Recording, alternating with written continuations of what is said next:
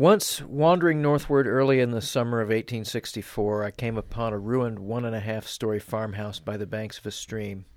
The house itself, burnt out and long since emptied of all valuables, was practically roofless, and so full of holes as to be useless as shelter against the elements. But behind it stood a greenhouse whose remaining glass shingles glittered gray-brown in the sunlight like river mud. Inside it I found only faded red pots, mostly broken, a few still containing a rich, stinking black soil into which all vegetable matter in the structure had long ago disintegrated. 2/3 of the panes had fallen from the roof and walls, and lay on the floor in jumbled shards that crunched beneath my boots with each shifting of my weight. A scratching and clicking like those of a squirrel's claws against glass made me glance upward at the ceiling, through which I saw gazing placidly down at me the lovely, spectral face of a woman. Badly startled, I slipped and fell backwards against a potting table, which saved my hands being cut by the slivered glass on the floor. Leaning on it with my elbows, I looked timorously back up to find the transparent lady still staring at me, her wistful smile as faint and pretty as condensed breath on the pane, tendering grace and unearned absolution. It was a moment before I took note of her neighbor to the left, a seated man in a top hat, or the elderly couple to her right. As my brain digested this new information, the lady transformed before my eyes from ectoplasm to ambrotype, her fading emulsion struck by the sun's rays at the precise acute angle required to create the illusion of a positive image. The sheet was about 10 by 12 inches in size, and unusual in that the photographer had made a very close composition of the lady's head, his depth of focus so shallow that only her lips and eyes were sharp, her nose, ears, throat, and collar all softened into an indistinct haze. All the other shingles still in place proved to be discarded, backless ambrotypes also. And carefully picking up from the ground a sliver of a broken one as curved and sharp as a scimitar, I was able to distinguish a sloppily knotted cravat and the lapels of a coat cut in a manner no longer fashionable. I had no particular knowledge of photography then, but I knew the stories of battlefield photographers cutting window panes from their frames in abandoned houses for use as plates. This was, I suppose, the civilian householders' revenge on the vandalizing photographers, letting the sun slowly bake their hard work back into clear, unadorned glass sheets. I had earlier entertained the notion of sleeping in the dilapidated house, but despite the lady's beauty and benevolent aspect, the idea of spending the night in a place that produced phantoms in daylight made me uneasy, and I continued on down the road. Scott Phillips is the author of the pulp noir novels The Ice Harvest and The Walkaway. His new novel is Cottonwood, a sprawling, sordid story set in Kansas in the post-Civil War era. Welcome to Fine Print, Scott. Thanks for having me. Scott, mystery comes in all sorts of shades. There's a spectrum that might start on one end with the hardcore pulp, go to the noir, to the American detective story, to the drawing room, to the cozy. Mm-hmm. Where do you find yourself in that spectrum? Oh, I guess noir. I like a lot of pulp writing, too. I like a lot of older pulp writing. It's kind of it's sort of a disappearing art form, although there are people still practicing it on in a different way. I mean, there are people still publishing a lot of books a year, a lot of paperback originals, but it's not like it was in the old days. But Jim Thompson's and those guys I like a lot, and I think probably that's about where I fall. Could you talk about the language that you use? It's very controlled and very specific, and I'm really interested in whether it just comes out of you naturally or whether you really work at it. Well, I work at it. This book sounds a lot different from the other two. Because it's set in the 19th century and the narrator is a 19th century character. And of course that changes the way the character has to sound. I got a lot of his voice, to tell you the truth, from original 19th century documents. I avoided scrupulously reading modern day people who are doing the same things as I did with this book. Books like Charles Portis's True Grit and Thomas Berger's Little Big Man, because I didn't want to latch on to somebody else's approximation of a 19th century voice. I was afraid of doing that. But for this one, I think the one writer whose voice influenced me the most on this was a writer named Jack Black, who published a book in the 20s called You Can't Win, which is still in print. And I'm always telling people about it because it's one of the greatest books I've ever read. It's his memoir of being a burglar. When he wrote it, he was the librarian for the San Francisco Call. He had been, the publisher of that paper had sort of rescued him from jail and given him a job.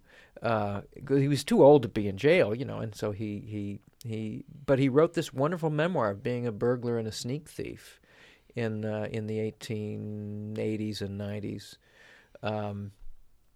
And I loved the voice of that book so much that I think I picked up a little bit of his tone. Tell us a little bit about Cottonwood, where it's coming from, because it's an interesting novel with a mystery that kind of rises up from the sediment of the character's experience. Well, Cottonwood, the crimes in Cottonwood are based on a real family of criminals called the Benders, also known as the Hell Benders and the Bloody Benders. They were a family, or they may not have been. Nobody really knows where they came from, but it has long been assumed that they were a family. They posed as a family anyway. There were an older couple and a younger man and a younger woman, and they had a house out on the Kansas prairie. And they invited people to come and have meals with them and pass through. And when someone was local, they would just feed them a meal and let them be on their way. If the person traveling was not known to them, they would invite them to spend the night, and they would dispatch them with a hammer and then slit their throats. And they buried about 15 people back in their orchard behind the house. And it took about 3 years for them to be found out. And when they were found out, they made their escape. And no one really knows if they escaped or not, because there have long been stories. In fact, there were deathbed confessions in the 20s from men who told their families that they had been on that posse and that they had caught the Benders and killed them and kept the money. So I'd always been fascinated by that story, and I wanted to weave it into a novel. I didn't want to do that as the whole basis of a novel, but I wanted to weave that into the story of a town in that period, the 1870s and 80s.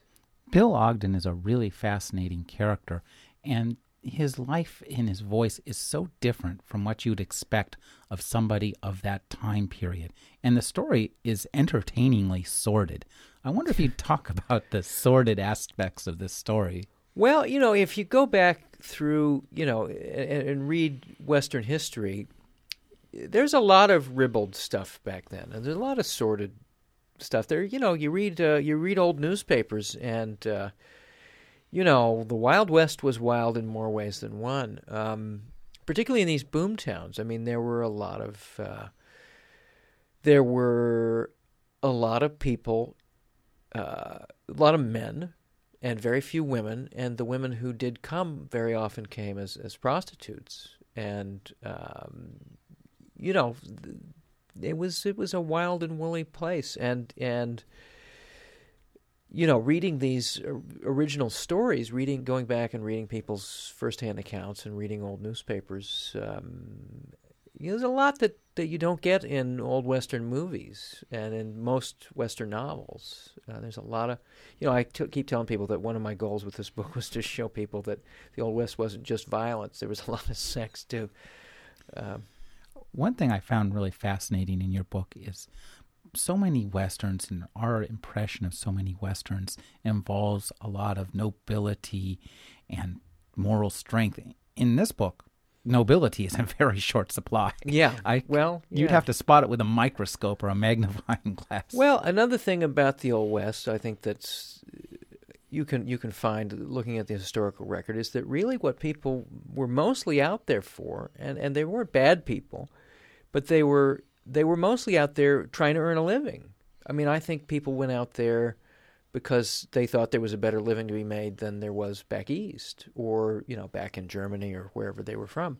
So the issue of nobility, it does come up, and of course of storytelling, but I think in reality, there's the old question I've always found interesting about Wyatt Earp. People, there's this controversy among Western buffs about whether Wyatt Earp was this, fascist who represented the federal government and, the sort of the equivalent of the guy in the black helicopter today, or whether he was this noble knight, bringing law and order to the Old West. And I think that there's an element of truth in both of those. But I think really what Wyatt Earp was a guy who came out west to make money. Wyatt Earp, for example, he in Tombstone, Arizona, owned a casino, and he owned a silver mine. And he wanted people to come out to Tombstone and live. And the fact that people were jumping claims and rustling cattle made it hard to attract people, and therefore made it hard for him to earn a living. And I think that was the motivation of a lot of people in the Old West. They were out there trying to make a living, and woe unto anybody who stood in their way. The economics of Cottonwood are pretty fascinating. There's a big-time scam that starts the whole town. Right. This guy arrives from Chicago and says, well, there's a cattle trail that's going to come through here. The railroad is coming already. They know that. But this guy comes and says, well, the reason the railroad is coming is because there's going to be a cattle depot. I'm going to open it. We're going to open we're going to start these cattle pens, and this trail is going to come up here from Texas. Well, it's nonsense. He's really trying to do this, but it's not going to work because it's way too far east for a cattle trail to make any sense. But nobody sees that. Everybody just sees the dollar signs floating in the air, and so they go nuts, and all these people start arriving, construction crews, and money starts pouring in. Real money starts pouring in because people see this starting to happen. And part of this was inspired by the fact that my wife worked for a .com. And one morning we went from being sort of rich on paper to the company not even existing. And I thought, there's an analogy here to what happened in a lot of little towns back in the Old West. There were these bubbles that, popped up, and, they have these really rich little towns, and then suddenly, bam, somebody would open up another cattle depot, or the mine would, the vein would tap out. And suddenly the town was just, two old drunks and the mayor. And so I thought that would be kind of an interesting thing to play with in a book. Could you tell us a little bit about the pettiness of your characters in this and your other novels? We can talk about Cottonwood first, but talk about how petty these people are. They're very self-involved. Well, people are, though, I think. They are. They are. Well, they're not all terribly petty, but they all have their own self-interest at heart, and they tend to be looking out for their own welfare first and foremost, and they they end up at cross purposes with each other, and that to me is that leads to drama and comedy also, because these people are often just arguing about very minor, trivial, stupid things, and that's I happen to find that funny. So except when it turns violent. Well, you do have a great sense of humor, and that's one of the other things I thought distinguished Cottonwood, is it's very funny, and there's a constant feeling of humor bubbling through it. It doesn't take itself seriously, although it does give you a feeling that you're really getting an accurate picture of this era. Well, I like to think of it as sort of whistling through the graveyard in a way. I like a book to be funny. I think that's one of the things. I had James Lee Burke, as a creative writing teacher 20-some years ago at Wichita State, and one of the things he told me that really stuck with me is he said, being funny is because I was writing funny, light stuff at the time, and he said, being funny is a great tool. You don't want it to be all you're doing necessarily, but, getting a reader to laugh is a great way to hook them. And, you can get your other stuff in under the radar when you got the reader laughing. one other aspect, of course, and this works through all your work, is a kind of hardcore open sexuality, but it's not sensuous. It's kind of ugly. Well, I don't think it's ugly. It's I don't think of it that way anyway. It's just they're fairly matter of fact. There's this thing that they give in England called the Bad Sex Award, and it's for the worst description of the sexual act in a novel. And you read them, and they're from good. Oftentimes, they're from very good books. But these people try to write. Very often, I think good writers get sidetracked by trying to write very lyrical descriptions of sex. And so, in my descriptions of sex, I try to be a little bit mechanical. And in this case, there is a love story in this book, and there was a love story in my last book too that I think is the heart of the book. I think, in fact, my last book. The Walkaway really is a love story. It's about this man who walks away from a nursing home, and all he wants to do is get back with his wife. I mean, that's the core of the book to me, is that this guy has been, in love with this woman for 50 years. And so, there is love in these books, but when it's the kind of sex that one would want to be lyrical about, I just don't have the characters talk about it. Because I don't think people really talk about that kind of sex. People tend to talk about, I think people talk more graphically about casual sex than they do about sex that means something to them. And when you're trying to describe something as sublime as sex with someone that you love, it's really hard to do. But whereas you're talking about, for example, in Cottonwood, there are several sexual encounters with, he has a sexual encounter with his landlady, and that's pretty graphically described. And, they're friends and they're having, a sexual encounter. And, but it doesn't mean that much to either one of them. And, whereas this woman that he loves, Maggie, who at that point in the book he has lost and has gone away, he never describes sex with her. He describes going up the stairs with her, and he describes the feeling he has afterward. But I just don't feel like the character would ever discuss it.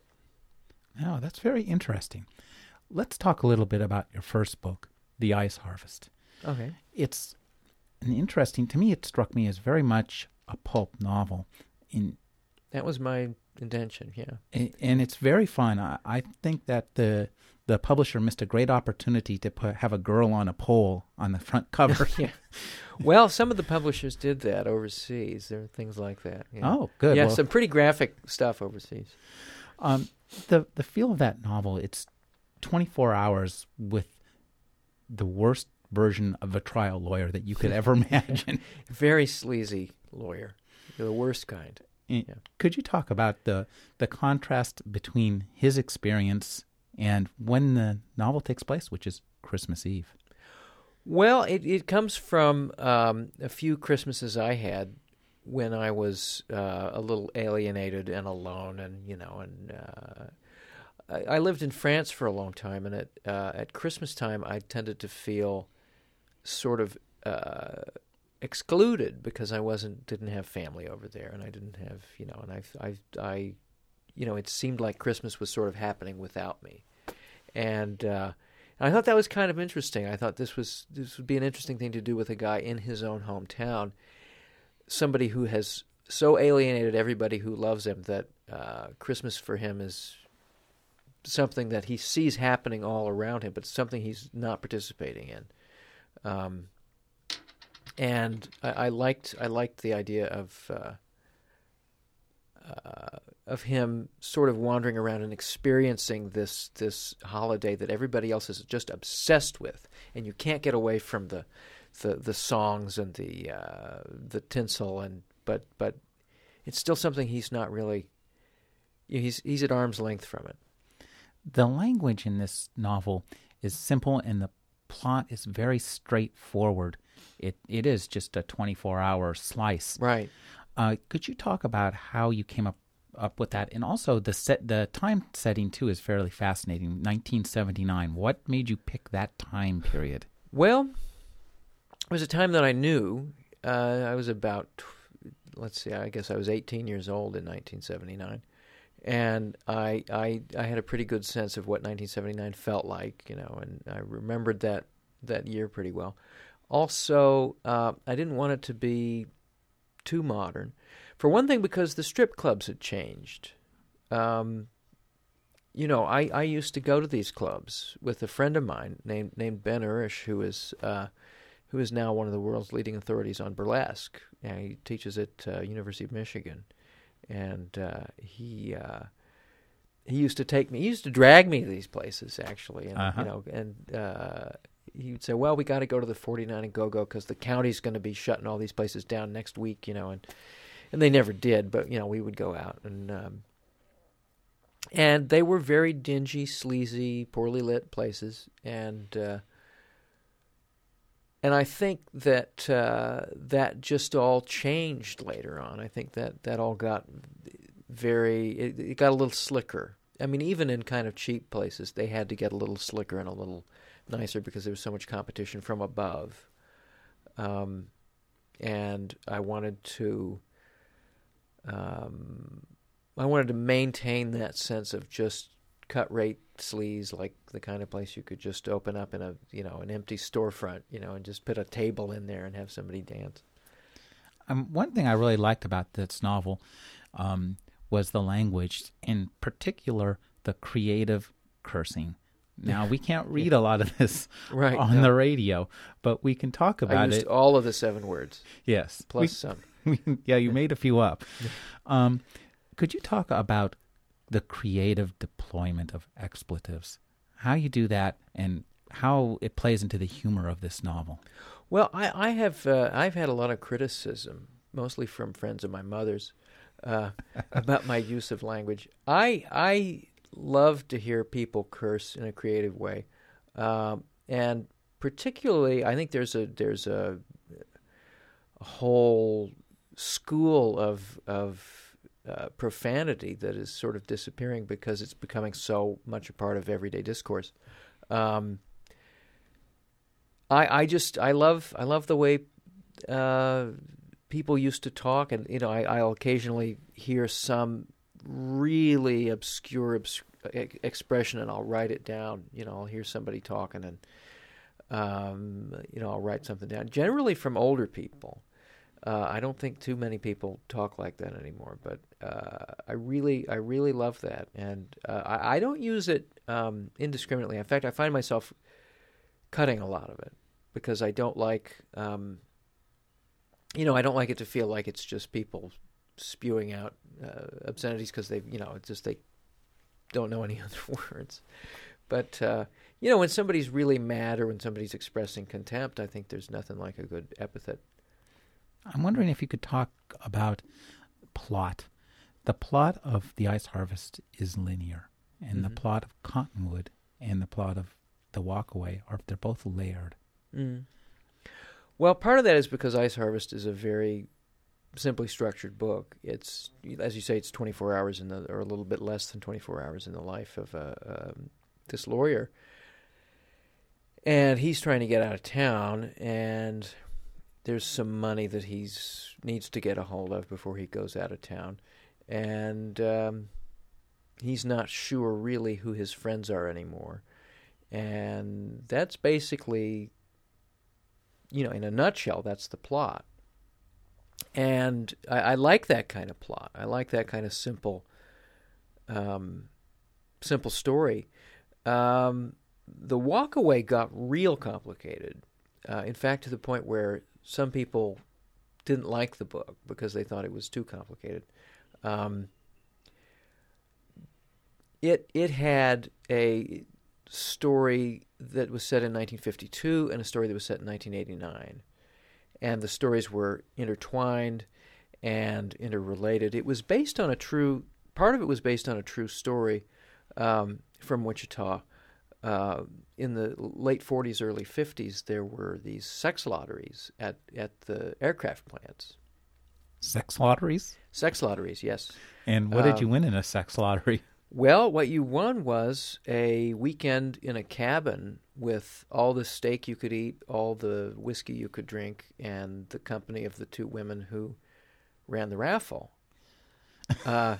Really? And yeah, they were operating it on the shop floor apparently at least one, and I think 3 of the aircraft plants. And it was exposed by the Wichita Beacon by this wonderful reporter named Ernie Warden, who was just a real interesting character. And I found that story so fascinating that I wanted to.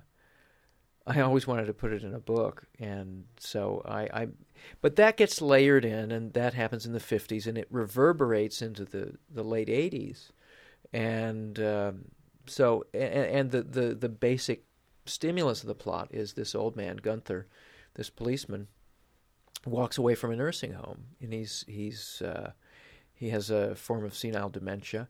His memory is imperfect. He remembers the distant past very well, but the more recent past is a little vaguer for him. And he's wandering away looking for this money that he hid a long time ago, so that his wife can move into the nursing home with him. And what he doesn't realize is that his wife has spent all that money keeping him in the nursing home. So it's a very complicated book, and I think I juggle those stories pretty well, but it is a more complicated plot than I would want to work with again, I think. Cottonwood is I see Cottonwood as being fairly simple. He falls in love. The narrator falls in love with this woman who's come to town. He goes into business with the woman's husband. The Bloody Benders are found out. Their crimes are discovered, and Bill ends up having to leave town for a while. And some years later, he returns, and to me, that I guess it just seems simple to me compared to the last one. I had a lot less juggling to do. Now, all 3 of your novels are connected, aren't they?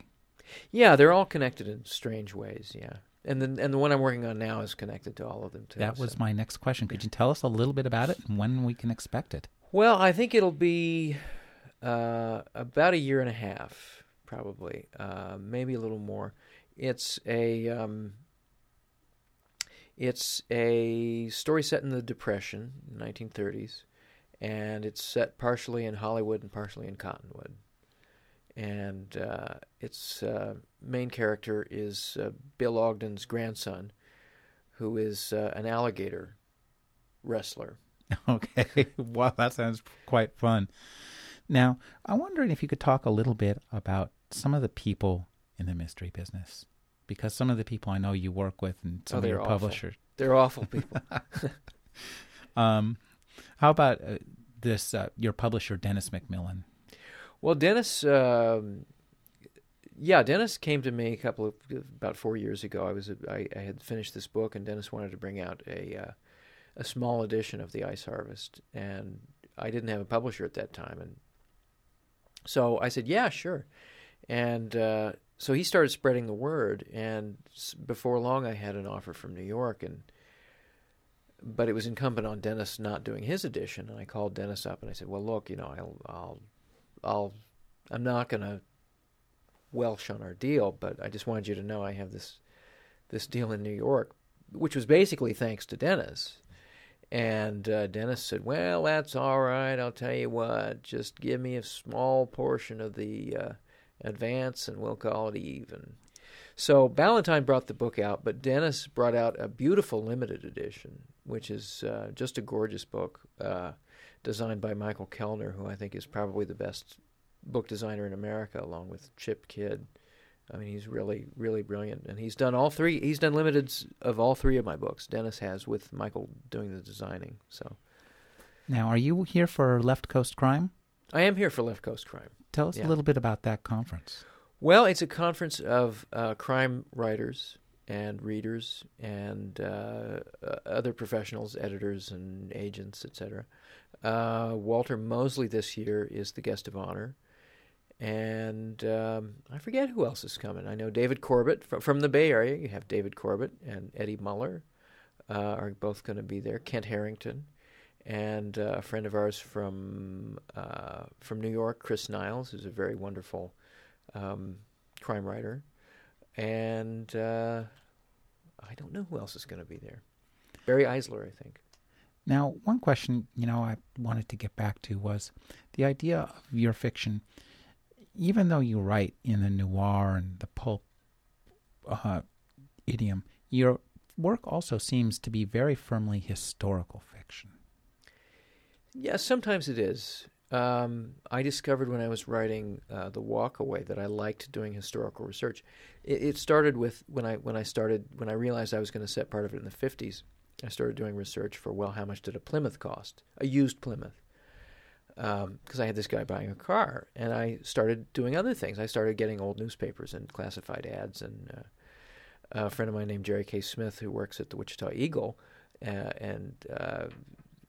would send me old classified ads from that period. And so when I started doing this one, as a Western, I started doing a lot of historical research, and I found that I really, really liked it.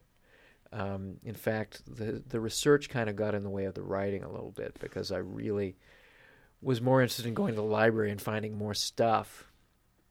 And, things like I had him coming back to Kansas from San Francisco by train, and so I had to find out the train schedules, and I had to find out, what the train cars were like, and did all this, typical kind of research. And I probably spent 2 weeks on it, and I probably bought $150 worth of books about trains. And then in the end, I cut it all out because, it was just, I didn't need, who cares if he's on the train? We know he came by train. So I just had him arriving, but that stuff is fun to do. And and I think the book is still better for it somehow, even though that stuff's not in there. I think there's just a sense that it really helps you're not winging it. Yeah, it helps in the world creation. You really create the world, and I think readers sense this stuff in the background. Yeah. Well, Jim Crumley once said, and this is one of the best things I ever heard about writing character, he said, you should always know what your character's grandparents did for a living. You don't need to put it in the book, but you should know. And I really think that helps. There's a lot of stuff that you end up using, and you may end up mentioning something like that, or you may not, but it's good to have it in the back of your mind. It keeps the characters consistent, I think. Tell us a little bit about how you started writing. I started writing when I was a kid. I started writing, just silly stuff, Twilight Zone kind of stories. And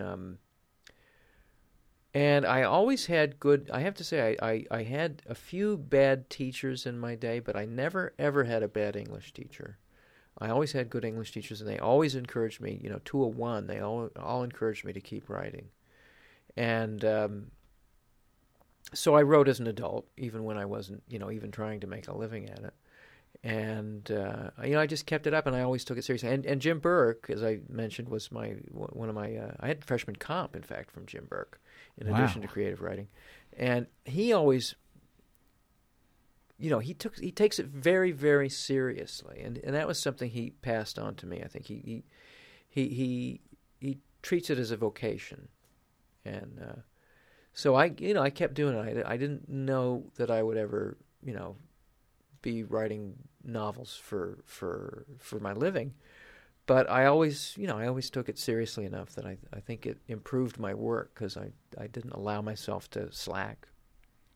When you're writing in this genre that you write in, and in general in the world of historical fiction, there's always a lot of interest in movies. Have your books been sold as movies, or? Well, the first one has. The first one, Focus, which is a division of Universal, has the rights to, and I don't really know what is happening with that right now. Things change about every 5 minutes, so I hope someday they will make it. And Cottonwood, unfortunately, has so many characters in it from the Ice Harvest that it's considered a sequel, even though I don't think of it as a sequel. But it's got so many characters from it that it's considered a sequel, so I can't sell it to anybody but universal focus. So, so nothing happened with that. It's also sort of unfilmable, I think. You mean you said Cottonwood? Oh, so not Cottonwood. Sorry, The Walkaway. The Walkaway is what I meant. Right. And it's sort of I think it's sort of unfilmable. And Cottonwood is right now being read by various different people to see if anybody wants to make it. So I don't know. It's hard to say. I mean, they're hard things to do. Ice Harvest is an easy one. Right. And, it's so straightforward. Yeah. And The Walkaway is impossible, and I think Cottonwood is slightly less impossible, I hope. So your approach to Hollywood is of the go to the California border, throw it across, and wait for the sack of money? The old Hemingway thing, yeah, exactly. That's it.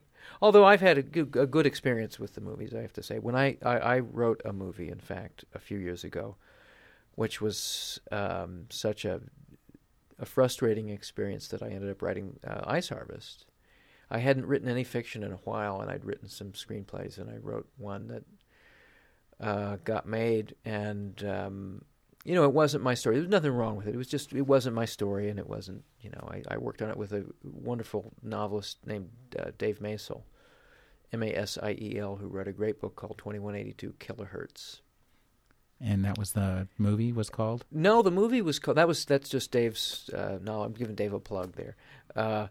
The movie was called Crosscut, and we were given the story, and we wrote it with the director, a man named Paul Raimondi. And, it just wasn't my thing. It wasn't. So afterward, I thought I'm just going to write something for my own amusement.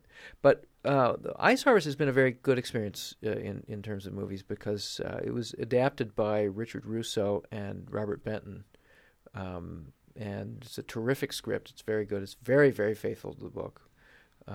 Probably more faithful to the book than I would have been, if I'd adapted it. So we'll see. We'll see what happens. We've been speaking with Scott Phillips. His latest novel is Cottonwood. Thanks, Scott. Thanks for having me.